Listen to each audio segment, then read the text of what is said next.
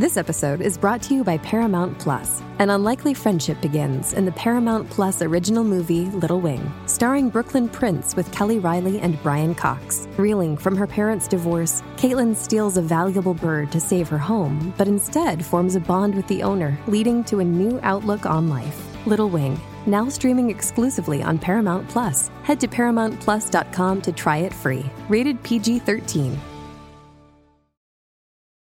This episode is brought to you by Paramount Plus. Get in, loser! Mean Girls is now streaming on Paramount Plus. Join Katie Heron as she meets the plastics in Tina Fey's new twist on the modern classic. Get ready for more of the rumors, backstabbing, and jokes you loved from the original movie with some fetch surprises. Rated PG-13. Wear pink and head to ParamountPlus.com to try it free. For cultivating progress across the South, for working to unconditionally improve the lives of all, and for the bold underwriting of every Gravy podcast, SFA thanks our visionary Louisville, Kentucky friends, Pam and Brooke Smith. Gravy first shared the story of Mahalia Jackson's Glori-Fried chicken back in 2019. Then, we were excited to tell this story as a business story. Mrs. Jackson was way before her time in using her status as a celebrity gospel singer to sell something. Think Patti LaBelle's sweet potato pie or Paul Newman's salad dressing. And Mahalia Jackson's story is that, but it's also not, because at its heart, Mahalia Jackson's fried chicken was imagined as a bold economic initiative to connect the Black craft of fried chicken and the music of the Black church to jobs and Black identity. Mahalia Jackson was much more than just a famous person with a business plan. A member of Dr. Martin Luther King's inner circle, she sang "I've Been Buked and I've Been Scorned" before he stepped to the podium during the March on Washington. And some say it was at her urging that Dr. King departed from his written remarks to share his dream. During her storied life, Mahalia Jackson served up all of this and more. I'm Melissa Hall. And I'm Sarah Camp-Milam. We're your hosts for Gravy. Gravy. Gravy. Gravy. A production of the Southern Foodways Alliance, Gravy tells the stories of the changing American South. Betsy Shepard has the story of Mahalia Jackson, singer, civil rights icon, and fried chicken impresario. Mahalia holds rank with Elvis and Madonna as someone so famous, she needs no last name. Crowned the Queen of Gospel, Mahalia took the sound of the Black church to new heights. In 1950, she graced the stage at Carnegie Hall as the venue's first ever gospel singer. She put out 12 gold albums, including Move On Up a Little Higher, which sold over 8 million copies, a record number for the genre. And she packed concert halls across Europe and created international consumer markets for gospel music. But more than anything else she did to elevate gospel, Mahalia Jackson used the sound of the Black church as a reckoning for all the ways American democracy failed to live up to its promises.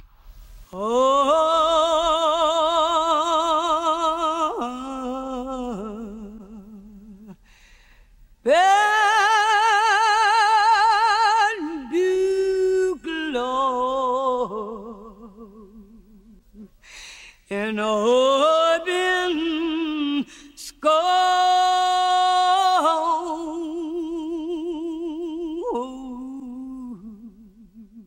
In 1963, Mahalia Jackson stood in front of the Lincoln Memorial before 250,000 people at the March on Washington. Dressed in a brocade suit and a plumed hat, she rallied the crowd with her song, "I've Been Buked and I've Been Scorned," a traditional African-American spiritual that she turned into a battle cry for equal voting rights and job opportunities. Each note spoke to all she endured as a Black woman from the segregated South. And each note resonated with hope. This type of work that I do, it is not merely something for entertainment. It is an uplift. It is a reviving for humanity. When man's spirit is low, That's Mahalia Jackson from a 1966 interview telling why she'd turned down jazz and blues record contracts. Music wasn't just her profession, she explained. It was a spiritual calling. She refused to sing anything but religious songs, and she canceled shows and recording dates if she wasn't able to sing them with full conviction.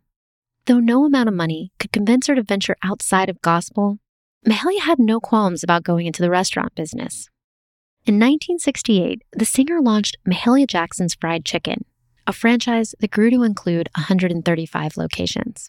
In much the same way that Kentucky Fried Chicken used Colonel Sanders as its corporate mascot, Mahalia's smiling image was plastered across store signs, menus, and buckets of fried chicken.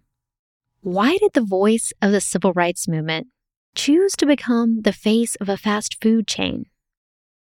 Alice Randall, a New York Times bestselling author and Mahalia fan, says the Queen of Gospel's chicken operation was rooted in the song she performed at the March on Washington. I've been buked and I've been scorned. That's probably the critically important song for understanding the experience of Black domestic workers and Black cooks. Her voice captures the sense that we can get past these things. And some of what we have to get past is a traumatized relationship to food. She wanted to create a positive experience for workers. Mahalia knew firsthand the indignities of low-paying kitchen work. In New Orleans, where she grew up from 1911 to 1927, there were few jobs for African Americans outside of cleaning and food service. The only professional person that I know of at the time was school teachers, but most of the Negroes would be maids or cooks. And you would see many children coming down the street with these baskets of iron clothes, taking them back to the white people that live on the better class section of the city. And many of them had to stay out of school to help their family to do this type of work. Mahalia was one of those children. After her mother died, she was sent at age 5 to live with an aunt who made her earn her keep. She cooked and cleaned for a white family before and after school, and dropped out in 8th grade to take a second job as a laundress. Though Mahalia had an especially difficult childhood, few of her peers got an education beyond hers. There wasn't even a high school available to African Americans in New Orleans until 1917. In the Jim Crow South, where African Americans were excluded from most public institutions, the church served as the social, political, and spiritual center of Black community life. Mahalia spent her one day off at Mount Moriah Baptist Church, singing in the choir and socializing at Sunday dinners. Let the church roll on. Let the church roll on. Let the church roll on. Let the church roll on. Let the church It was here that she got the informal training that enabled her to sing her way out of poverty. And it was here that she got the inspiration for the restaurant she would open some 4 decades later. In white church-like buildings, Mahalia's Chicken served up gospel music and gospel bird. Fried chicken got the name gospel bird in the early 1920s because what a lot of churches did is they would typically have some kind of fried chicken meal after service. This is Adrian Miller.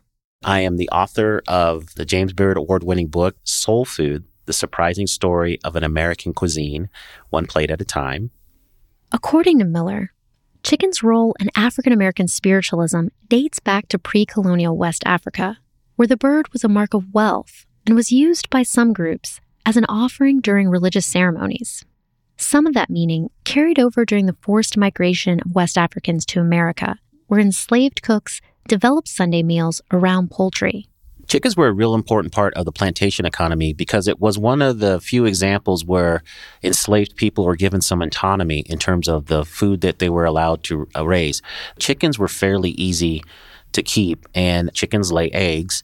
And depending on how liberal the master was at the time, if they allowed their enslaved people to actually harvest eggs and sell them, it was a way for people to make money. And in some cases, people bought things that improved the material culture of where they were on the plantation. But there's some instances where people actually bought their own freedom. While those instances were rare, it cemented the bird as a symbol of economic empowerment. Another area in which enslaved people were given a small degree of sovereignty was Sunday worship. While the master usually appointed the preacher and restricted sermons to themes of Christian servitude, congregants developed a coded language and subversive songs to freely communicate with one another and sometimes plan their escape. Well, it may be the last time we'll all sing together. Maybe the last time, I don't know. Oh, it may be the last time. Mahalia's grandfather and her grandparents were born into slavery, and she heard stories about the hardships they endured from her Uncle Porter. He cautioned that little had changed in the post-Civil War era, especially in the South, where African-American laborers could barely survive off their earnings and were barred from sitting at the tables that served food made by their own hands. Poverty was like another form of slavery, and it surrounded Mahalia. She saved her money and in 1927, at age 16, bought a train ticket north. The first impression ever made on me when I got off the train in Chicago was that the Negroes lived in such beautiful, large homes. I saw Negro lawyers where I didn't see Negro lawyers in the South. Mm-hmm. And there were many opportunities for Negroes. Many transplants couldn't afford apartments with kitchens, so restaurants specializing in Southern food cropped up all over Black urban centers. And so did churches, and sometimes hybrids of the two. There was one guy named Father Divine, and he really just evangelized and cultivated a following of hundreds of thousands of people through his fried chicken. So he would create these spaces, he called them heavens. And one of the things that he really specialized was what he called Glori-Fried chicken. There is a brighter day ahead. In the same entrepreneurial spirit as Father Divine, Mahalia started a number of businesses catering to needs she saw in her neighborhood. She launched a makeup line for African-American women and opened a floral shop, which took off when she began offering a funeral package in which she supplied the flowers and the music for the service. It was at one of these funerals that a talent scout from Decca Records heard Mahalia sing and offered her a contract.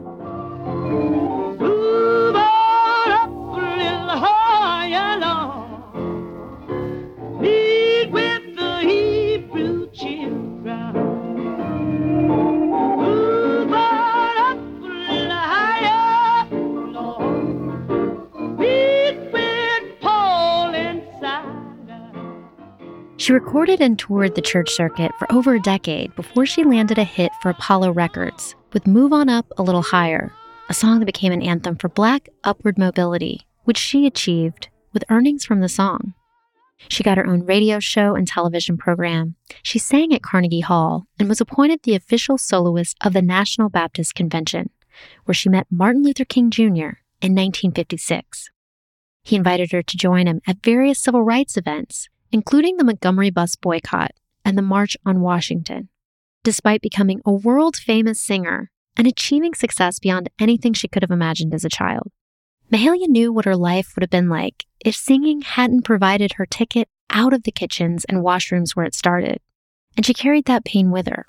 I spoke so much about schools. One would think that I was highly educated. No, I was very unfortunate not to be educated the way that I had always desired to. As a child, my greatest ambition was to be a school teacher, and I never have reached that goal. She channeled her childhood dream of becoming a teacher into the Mahalia Jackson Foundation, which provided scholarships to students in need. And later, she opened Mahalia's Chicken, which she envisioned as a business school as much as a restaurant. Riffing off of Father Divine, her signature dish was Glori-Fried chicken, a meal that offered a small taste of the glory land. On my way to Canaan land. I'm on my way, well, to Canaan land.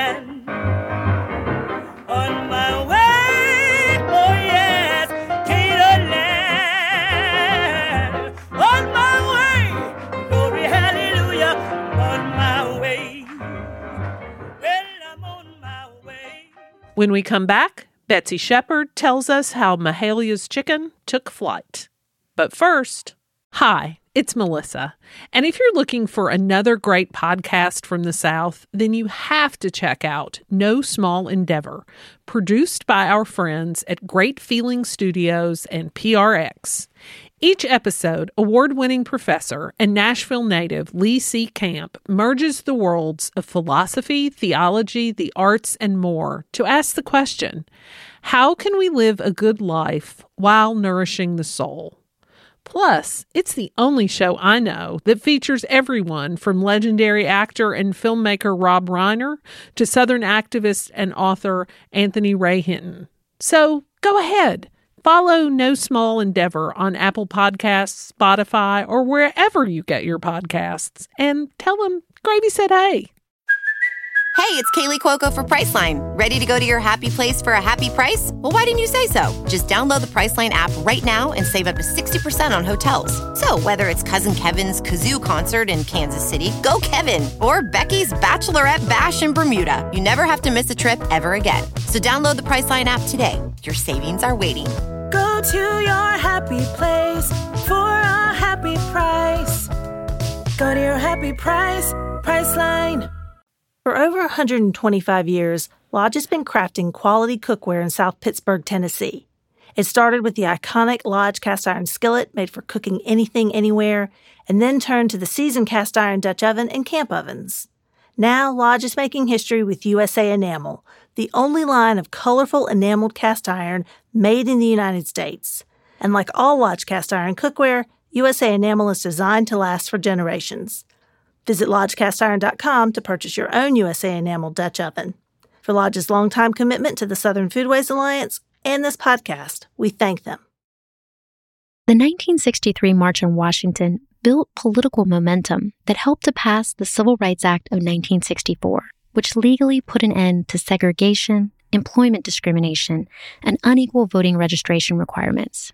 After the march, Mahalia continued her activist work with Martin Luther King's Southern Christian Leadership Conference, through which she met another important collaborator, Benjamin Hooks, a Tennessee judge who would go on to become the executive director of the NAACP. In 1968, Hooks stepped down from the bench to go into business with Gospel's Greatest. Mahalia's Chicken was conceived as an offshoot of Minnie Pearl's Chicken, the restaurant of a white comedian from Hee Haw, in which Hooks had invested. Here again is Alice Randall. This is clearly some culinary redlining, that one of them was being targeted towards a white audience and one was being targeted towards a Black audience.